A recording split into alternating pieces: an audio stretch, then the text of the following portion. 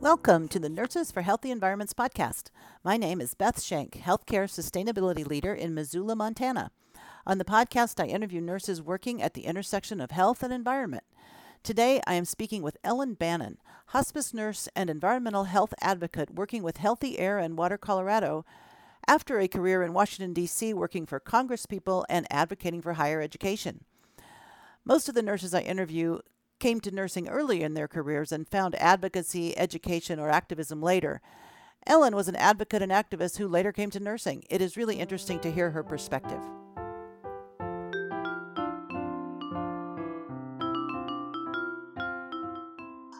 Well, welcome to the podcast. I'm really pleased to be able to speak with Ellen Bannon today, a nurse with a really interesting background. Welcome, Ellen. Hi, thank you, Beth. It's good to be here. Well, give us a little bit of your background. You have a very interesting background that took you to nursing as a second career. Tell us about that. Sure. So again, my name's Ellen. I live in Western Colorado. I'm currently a hospice nurse. I did not come to nursing quickly out of college at a young age, even though I had a grandmother and also a cousin who were nurses and loved it. I was really interested in the environment when I left college the first time and started working with a nonprofit group that helped college students organize around these issues to make change in their local communities. So I did that for several years, which kind of led to me getting more involved in policy change, both at the state level, and then eventually I started working in Washington, D.C. on higher education issues, advocating for college students to make college more affordable. So I did that both as a nonprofit lobbyist, but then I also went up to the Hill and worked on the Education and Workforce Committee on the House side as a kind of expert, so to speak, on these issues. But at some point, the kind of calling to work on the environment again came back, and I moved back out to the West to Colorado and started working more on environmental issues, including climate change. And a lot of what I did on climate change was thinking about how to engage kind of non-environmental groups or non-environmentalists on this, although I did not work with healthcare professionals, but we thought a lot about working with ag and ranchers and the faith community and other people you wouldn't at the time would normally kind of associate with people who were believe that climate change was a really big issue that needed to be addressed. Um, but somewhere around that point, I didn't start to have health problems. I kind of come to a kind of a head, so to speak, where I'd been having these issues and couldn't really figure out what's going on, and nothing super serious, but I spent a lot of time in hospital, kind of quick visits to the hospital, talking to my doctors, trying to figure it out. I got really interested in healthcare, and I had several close friends and family members have issues, mental health, physical health. Several people passed away. Just got really interested in how healthcare works and how the system kind of treats patients and looking at not just what happens when they're in the hospital or their medication list, but looking at their environment and their lifestyle and how to empower patients to kind of be healthier and to lead the life that they want to lead. And that ultimately led to me going back to nursing school and becoming a nurse. Interesting. And so you were an adult by then. You Yes. had already a well-established worldview, though that can change, of course. A lot of times nurses become nurses, right out of college or right out of high school, really, and it becomes very formative. So that's a really interesting experience. How would you say that your experience in nursing, both school, which can be kind of a shock, and your working years as a nurse, how has that influenced your viewpoint, I guess, on health broadly and also on environment? Um, I think for me, mostly, it's very interesting how patients experience it. That's kind of the lens I tend to view it through. So I asked all of my patients a lot of questions. In hospice, that doesn't seem so abnormal, but on the hospital, when you have 6 patients and they're trauma patients and you're, just trying to get the basics done of shift that probably seemed a little bit abnormal. But I was very curious, like, as to what people's experience was in the system, and did they feel equipped when they went home to take care of themselves, to do better, to be healthier. I think that was a little bit different for me. Nursing school was definitely a shock to the system, but I also went through a program where a lot of people, it was their second career for, I wouldn't say half of the class, but a decent percentage of the class were a little bit older, had done other things first. So that, I think, um, that was a little bit more normal when I went to school. Does that answer your question? Yeah, thank you. I'll often ask people when I interview them about why is it that environment is a nursing issue, and you've hinted at that. But is there anything else you'd add to clarify that? Why, clearly it's important for health, um, from your perspective, I would say. But tell me more how you would interpret that statement. Environment Sure. is a nursing issue. Well, I think even going back to Florence Nightingale, she would have said that, right? She talked a lot about people's immediate environment and their impact on their health.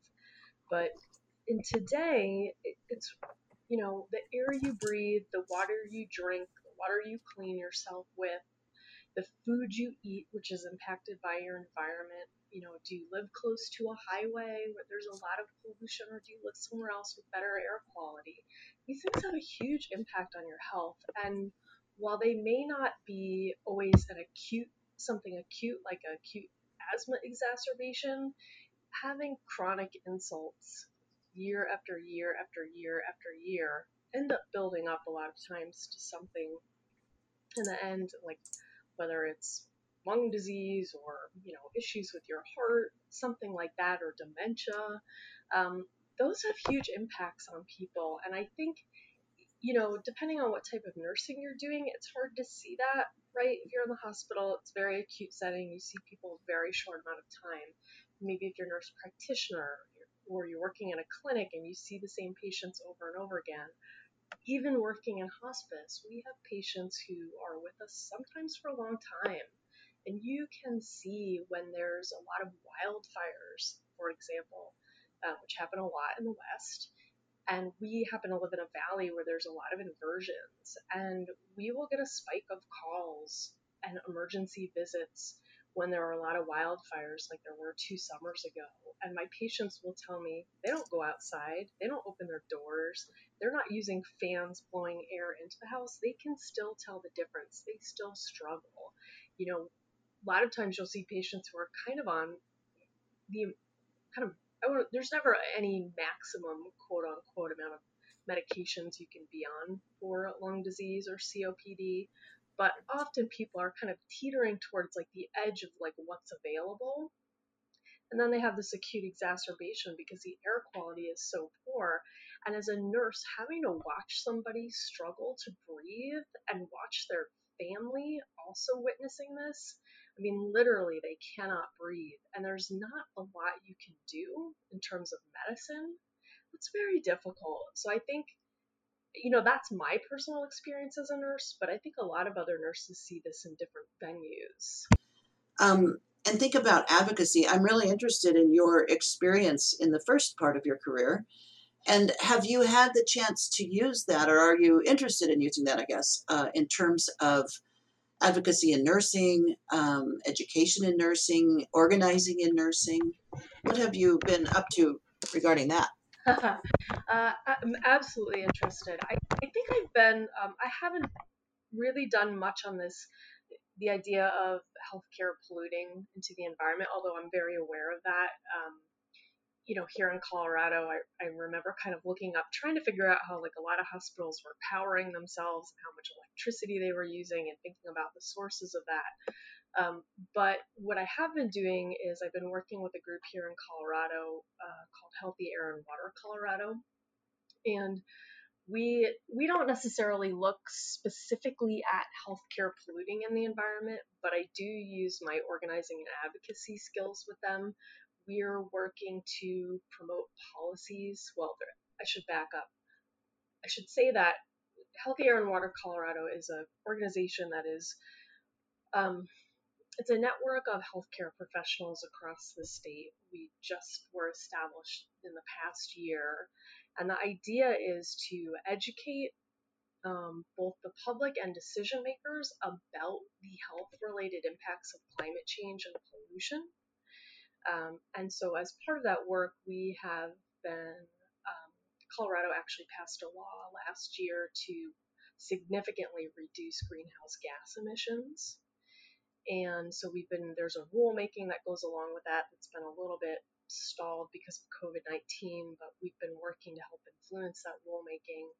And at the same time, though, as the legislature was in session, they went out because of COVID. They're actually back in session right now, finishing up. We're working on a couple of bills to reduce toxic pollution in communities in Colorado. I'm using kind of advocacy, going and meeting with decision makers, doing press work, organizing other healthcare professionals and folks to get involved. That's terrific. And are you in a leadership position for that organization or a member? Yeah, I'm a member. I'm currently now a member. I actually worked for them part-time, helping them to kind of figure out how to set up the group and kind of how to reach out to people. So I was nursing part-time and doing that. But I'm right now transitioning back into nursing full-time and just being a member. That's wonderful. We have a similar but different organization in Montana called Montana Health Professionals for a Healthy Climate. And I think there are about, I don't know for sure, maybe 15 states that are using this approach that, really trying to leverage the powerful voice of health professionals, including nurses, of course, who are the most trusted, to translate some of these precursors of health related to environment to the public and to policymakers. So that's great. And I bet your experience is very well appreciated, having been familiar with lobbying and working with Congress. Tell us a bit more about that experience from your earlier career.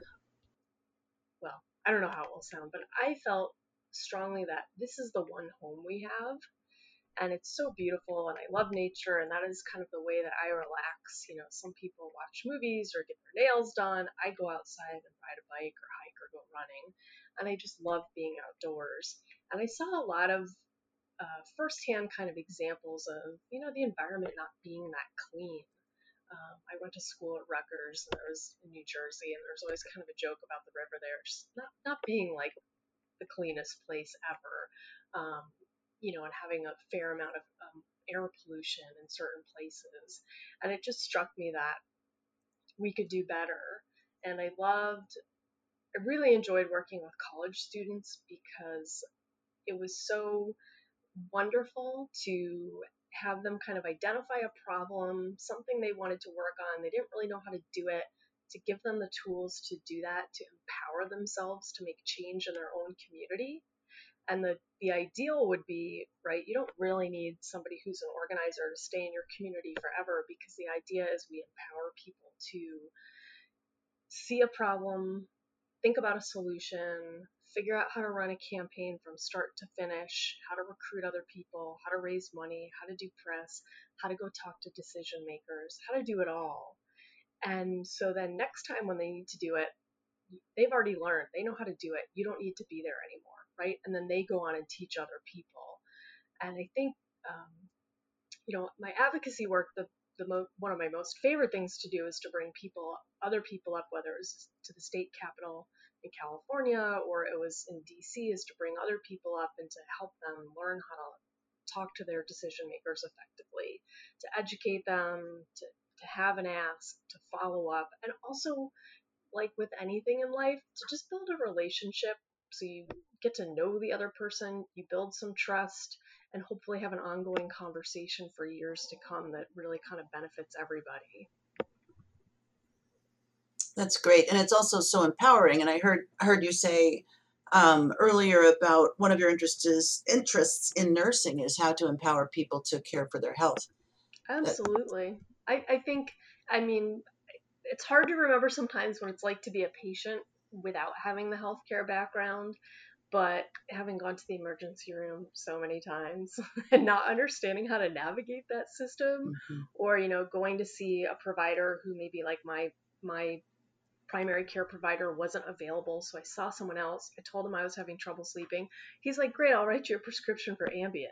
I'm like, is that the one where people like drive their cars when they're still asleep and like eat all this food in the middle of the night? I'm like, is there, being kind of like, is there another solution? And asking and kind of getting this answer back that I don't love, in part because I don't really know this provider, but feeling awkward, like I shouldn't challenge, not to be confrontational, but at the end of the day, patients are clients, right? They're going to make their own choices. We give our best advice. We do the best we can for them.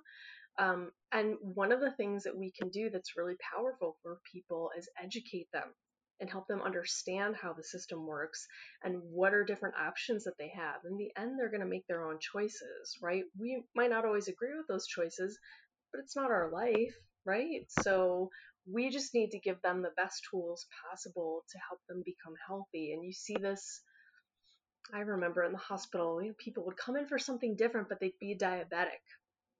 And you'd ask them, has anyone spoken to you about this? Like what you can do to help yourself? Sometimes people say yes, sometimes people say no. And obviously there's so much going on when you have an acute injury or exacerbation or some reason that you're at the hospital. It's hard to remember what all the education that we give people. It's very difficult, and sometimes we use too many medical terms and phrases, and I like to kind of keep things simple, but sometimes you can have a huge impact. And on this particular gentleman, we talked a lot about sugar intake, and he loved his sodas and he loved his Red Bull. And you just kind of pick one thing maybe that somebody could work on, one thing that they might be willing to do. He actually came back a month later. I don't remember why. It was a month or 2 months later. And he remembered me and told me that he had stopped drinking soda and that he had like started drinking flavored water. And I was so excited. I don't know if the other nurses would be, but I thought that was so awesome. Mm-hmm. You bet. So I'm just curious because you said you talk with your patients a lot and you ask a lot of questions. What have you learned from your patients about their perception of environment, or you talked a bit about the air quality issues with wildfires. Is there anything else that comes to mind that would help? I think, in hospice, we have, I think, a little bit, I don't know if it's a better quality interaction, but we often are able to spend more time with our patients, which is one of the reasons I love hospice so much. And I would say that it's not always obvious to people what a huge impact some of these things have on your health. So the idea that if you're outside and you don't drink enough water and it's really hot outside and you keep doing that over and over again, that can lead to kidney damage, kidney stones. You know, the idea that if you live in a neck really close to a highway with a lot of traffic, that you potentially, because of the air pollution, that you're potentially at higher risk for developing dementia. A lot of times these aren't necessarily the conversations that we have, but sometimes this will get onto this path. And I think people are often very surprised, but after they think about it for a few minutes, it's very intuitive. And if I understand you correctly, you said you were working on climate well before you were a nurse as well, right? Mm-hmm. I did. And so, tell me what your perceptions are about how either public opinion or your engagement with or people's perspectives about climate have changed over the years that you've been paying attention to it. Well, it's been about 10, 15 years.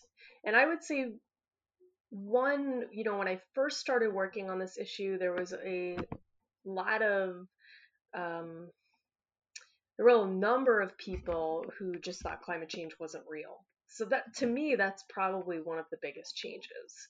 It's accepted, there's science, by and large, a vast majority of people believe climate change is a problem and that we need to do something about it. And that was not true, 10, 15 years ago. At the time I started working on climate change, it was mostly young people who were interested. And I tended to work with college students, so that's who I saw.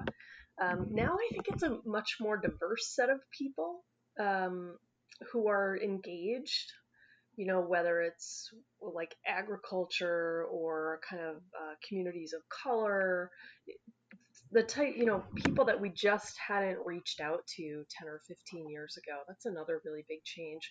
And I think as I talk to other healthcare professionals, as I talk to decision makers, as I talk to kind of opinion leaders, there's this growing understanding that climate change also has a lot of health related impacts. And by trying to address them and be preventative, we can kind of improve health, potentially save people's lives, and save a lot of money that we're going to be spending on the back end when people have all of these health problems.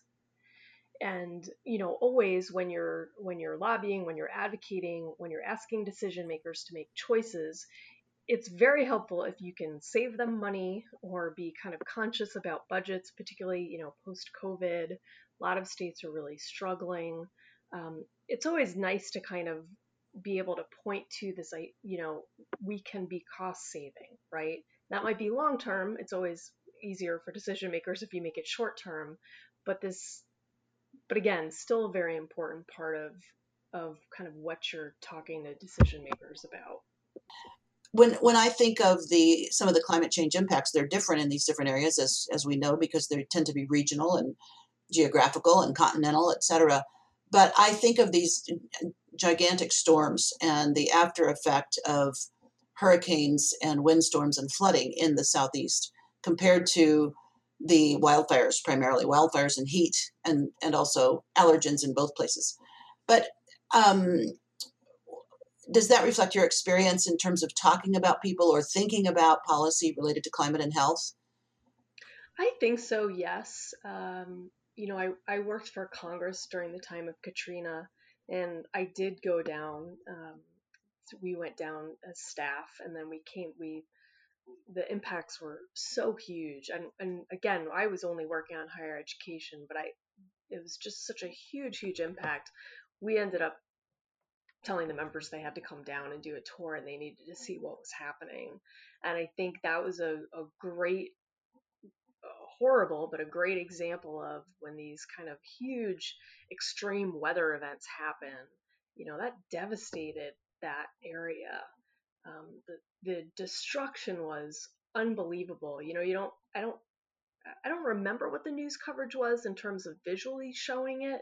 The quarter still looked about the same, so people could still come down for Mardi Gras, and they kind of largely skipped a lot of parts of New Orleans that were just completely devastated. It looked like a war had happened there, to be honest. And we were walked through the damage very specifically.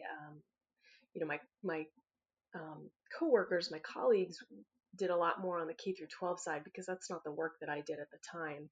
But I saw a lot of the damage of the colleges and kind of how that impacted everything. And then my coworkers, had these stories about kind of how that impacted K through 12, and these students were, they didn't have anything. Their homes had been kind of ruined. Their families didn't have any income. Their parents were out of work. They're working at these fast food places after school, like for really long shifts, coming to school, falling asleep in the middle of school. There's black mold. There's a lot of health care consequences, just so many things to unpack in that one event. And looking at the West, as I'm sure you know, we're in a chronic drought, very long drought, dry. There's a saying out here in the West, whiskey's for drinking, water's for fighting. I'm paraphrasing greatly, but it is really a true thing out here. Having green Kentucky grass lawns is not a top priority out here because drought's always going to be an issue for us. And as climate change, as the weather patterns change and it is exacerbated, this will become bigger and bigger problem. And what we often see how that plays out is wildfires, particularly out here in the West. And obviously the allergy seasons, like everywhere, they've increased, they've gotten longer, some places more severe. Yeah, we always pray for rain in the spring now because it has really changed our summers and falls. Yes, and where I live on the west slope, it is very hot in the summer, blazing hot. And but even places like Denver, friends I've known who grew up there, have lived there their whole lives, they tell me the weather's changed. It's gotten much hotter in the summer. They have less rainstorms in the summer. The climate's really changing a lot. And you saw that, like, in the ski country, which here in Colorado and a lot of the West, that's a big industry for our states and for our communities. They're big money makers. Outdoor is a huge money maker in Colorado and a lot of the West.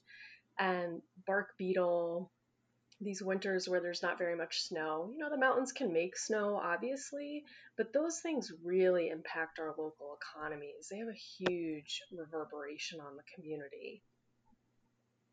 You bet.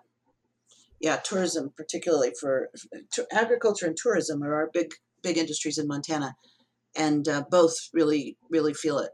Absolutely. And I didn't mention this, but agriculture is very big here in Colorado. And so water is a big deal. And growing up on the East Coast, I didn't know what water rights were. I'm like, water rights, what are those? Mineral rights? You move out west and you learn a lot, and it's a big deal, and it's a big part of our economy out here in Western Colorado and a lot of other places. And these are orchards, farms, families who've been around for generations. And and interestingly, there was kind of some of the kind of first, what I would say, like non-traditional allies that maybe the environmental community would consider kind of at the time slightly non-traditional, 10 plus years ago. Getting these communities involved and engaged was really important in that kind of how are we going to address climate change and pollution. And I think, healthcare has been involved for a little while, but there are so many healthcare professionals. Healthcare is such a huge industry that if we really get involved, even just a certain percentage of us, and we really focus on this, we could have a huge impact on the outcome. Yeah, you bet. I wanted to circle back to your something you said, because you focused on higher education in when you were lobbying and working for Congress. Um, I read recently that I think it was in K through 12, actually, in one state, that they have mandated climate um, content. And we know of other states who are saying you can't use the words climate change or global warming and issues like this. One of the areas that I focus on also is in nursing education. So how prevalent is the discussion about climate change or environment at all, really? There's usually a mention of it in a community health course, that may be one mention in 4 years. But more and more, this is being included now because it's seen as this enormous public health issue that it is. Do you have any wisdom on that, having worked with higher ed from a policy perspective? Is that a feasible route to go to seek policy change to include climate? And also, in your own experience as a nursing student, were you exposed to climate education? You already knew a lot about it, but do you remember Mhm. studying it? I don't remember studying it. I'm not saying that it wasn't mentioned, but if it was fleeting. Um, it's an interesting question about the policy. I think one place that we could look to is some of the medical schools in the country. And because I'm in Colorado, I'll just mention CU Anschutz, the School of Medicine. I don't know that this was a top-down thing. I know that there were several professors who were very interested in climate change, worked in the emergency departments, worked in their hospitals, saw that there were very real impacts on people's health. And so a number of different folks got together and created a group that focused a lot on climate change and public health. But then out of that, the School of Medicine actually it's an elective course, I believe, for their students on the health impacts of climate change, which is wonderful. Um, but I think if you really want to see real change, right, if there are questions on the NCLEX that were related to climate, that would dictate that schools would have to teach that curriculum. And to my knowledge, the CU nursing school, I don't know that they've added it to the curriculum. They may have, I don't know, but that's, I think, one kind of interesting path. If the boards for all of these different licensures are teaching, there's questions, then the schools need to teach to that. Well, there is a group in Annie, Alliance of Nurses for Healthy Environments, that is working on that very thing now. They've been working on it for a long time. I worked on that earlier as well, in terms of trying to have one or two only questions included on the NCLEX, because that the group thought that was a feasible path, or at least it could push a little bit in terms of what nursing schools include. And we all know that nursing schools are already jam-packed. It's an incredible amount to learn in 4 years, and Sure. some choices would have to be made. Yes. But I think there is some room, and I think one hurdle often is just, wow, it's like new curriculum you have to then develop, right? But I do think there are these places, CU, Anschutz, Harvard, there are some places that have developed this curriculum. Like, why not borrow from there? At CU there was an interdisciplinary course that was required, so the nursing, pharmacy, physical therapy, medical students, we all took a course together. And to me, that would be, that's a possibility. That might be a place where you could put content in. I think probably a little bit harder to get the hospitals to move on this, but, grand rounds, continuing education. Obviously, there's a fair amount of continuing education offered, and Alliance of Nurses for Healthy Environments has some posted up on the website, so you can go there and take that. But I think there are some ways to institutionalize it, and if hospitals and kind of these bigger medical facilities are serious about it, they can put that into their rotation of continuing education credits. You remember when you work in the hospital, they send you an email. Oh, no, you have to do my continuing education, right? I better get it done. In hospice, ours, it works a little bit differently, but we actually usually about once a month have an in-person education. Interesting. So I'm just curious, how did you get plugged into Annie, the Alliance? I was looking around trying to figure out. I knew someone was already working on these issues. I just didn't know who it was. So I found the website. I contacted Kara, tried to figure out what was going on, and that's pretty much how I did it. Yeah, good. So oftentimes I'll ask people what motivates you for this work. You've already addressed this a little bit, but is there anything you would say that helps you to continue to, even though you're really in a new career and you're focusing a lot on the care of individual patients in hospice, which is fabulous work, you also have your eye on environment. How do you keep those two directions going? What motivates you to also be involved in both? Well, I think you really can't divorce the environment and your lifestyle and the choices you make, whether it's the food you eat, or the company you keep, or the water you're drinking, or the air you're breathing. Those can't be divorced from your health. They have huge impacts.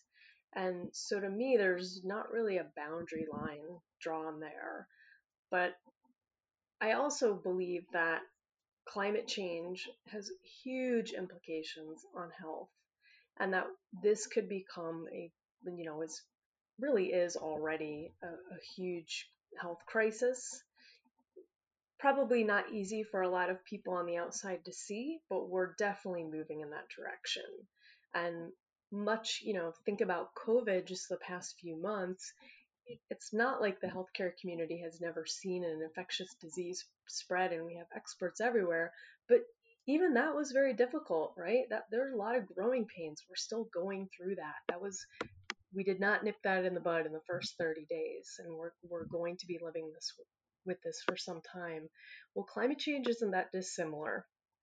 It's already happening. It's just that it's so integrated with so many other things: where you live, how much, your socioeconomic status, your access to healthcare, your genetics. There's so many different things playing in. So it's not to say that climate change has suddenly caused all of the lung disease and, all of the COPD and all the asthma exacerbations. No, but it's added insults that have kind of tipped a lot of people over into kind of having something that's moderate into something that's more severe.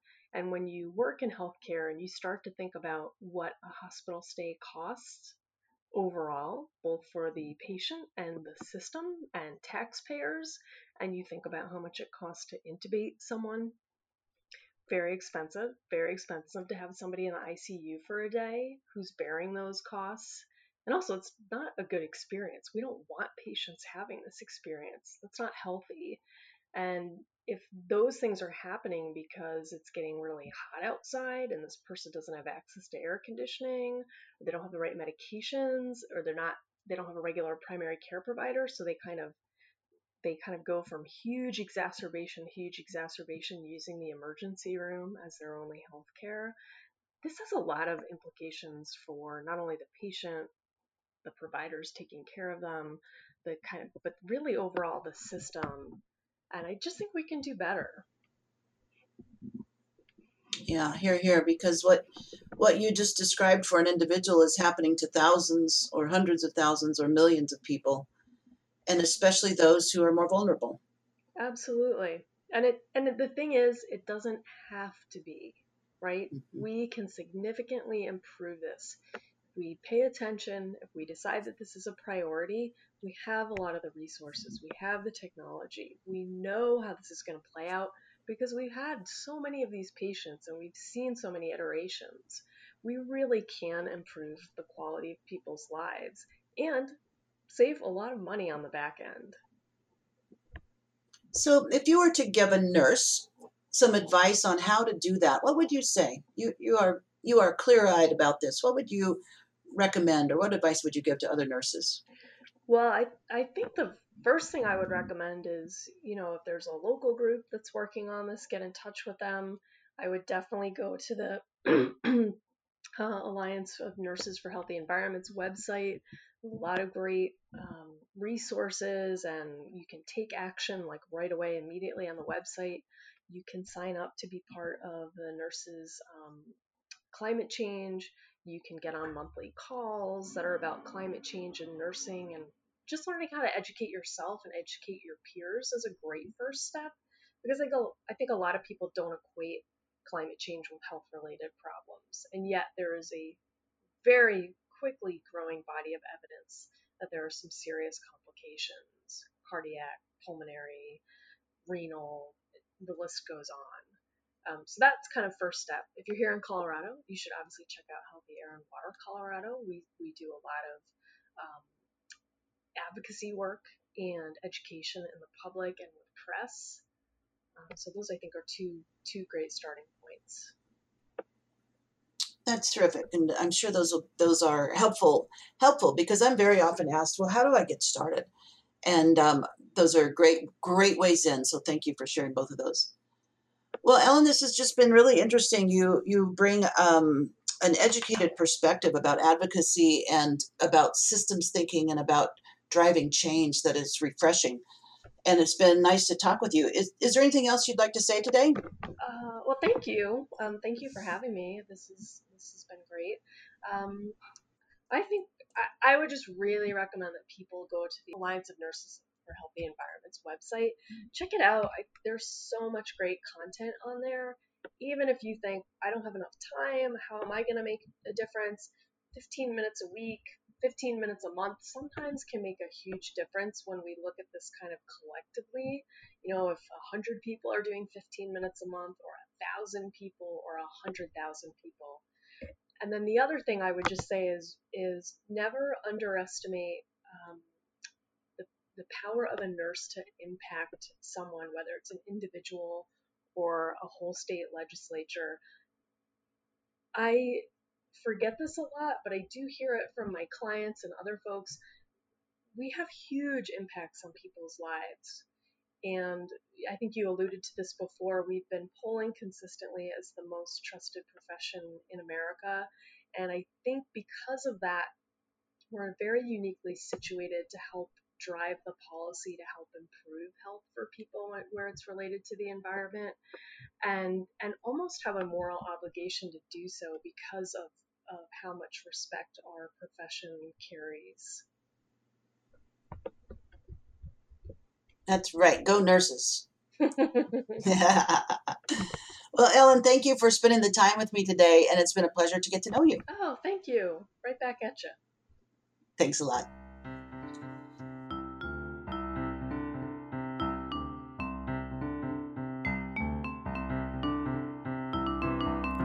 Thank you again to Ellen Bannon. Her words are a wonderful reminder of the value of nursing as we work intimately with people in all phases of life. It was helpful to hear Ellen describe how she weaves advocacy into the care she provides with both individuals and statewide organizations. Thank you all for listening today. This and other episodes of the Nurses for Healthy Environments podcast can be found at envirn.org. And please leave a review for us wherever you get your podcasts. Talk to you next time.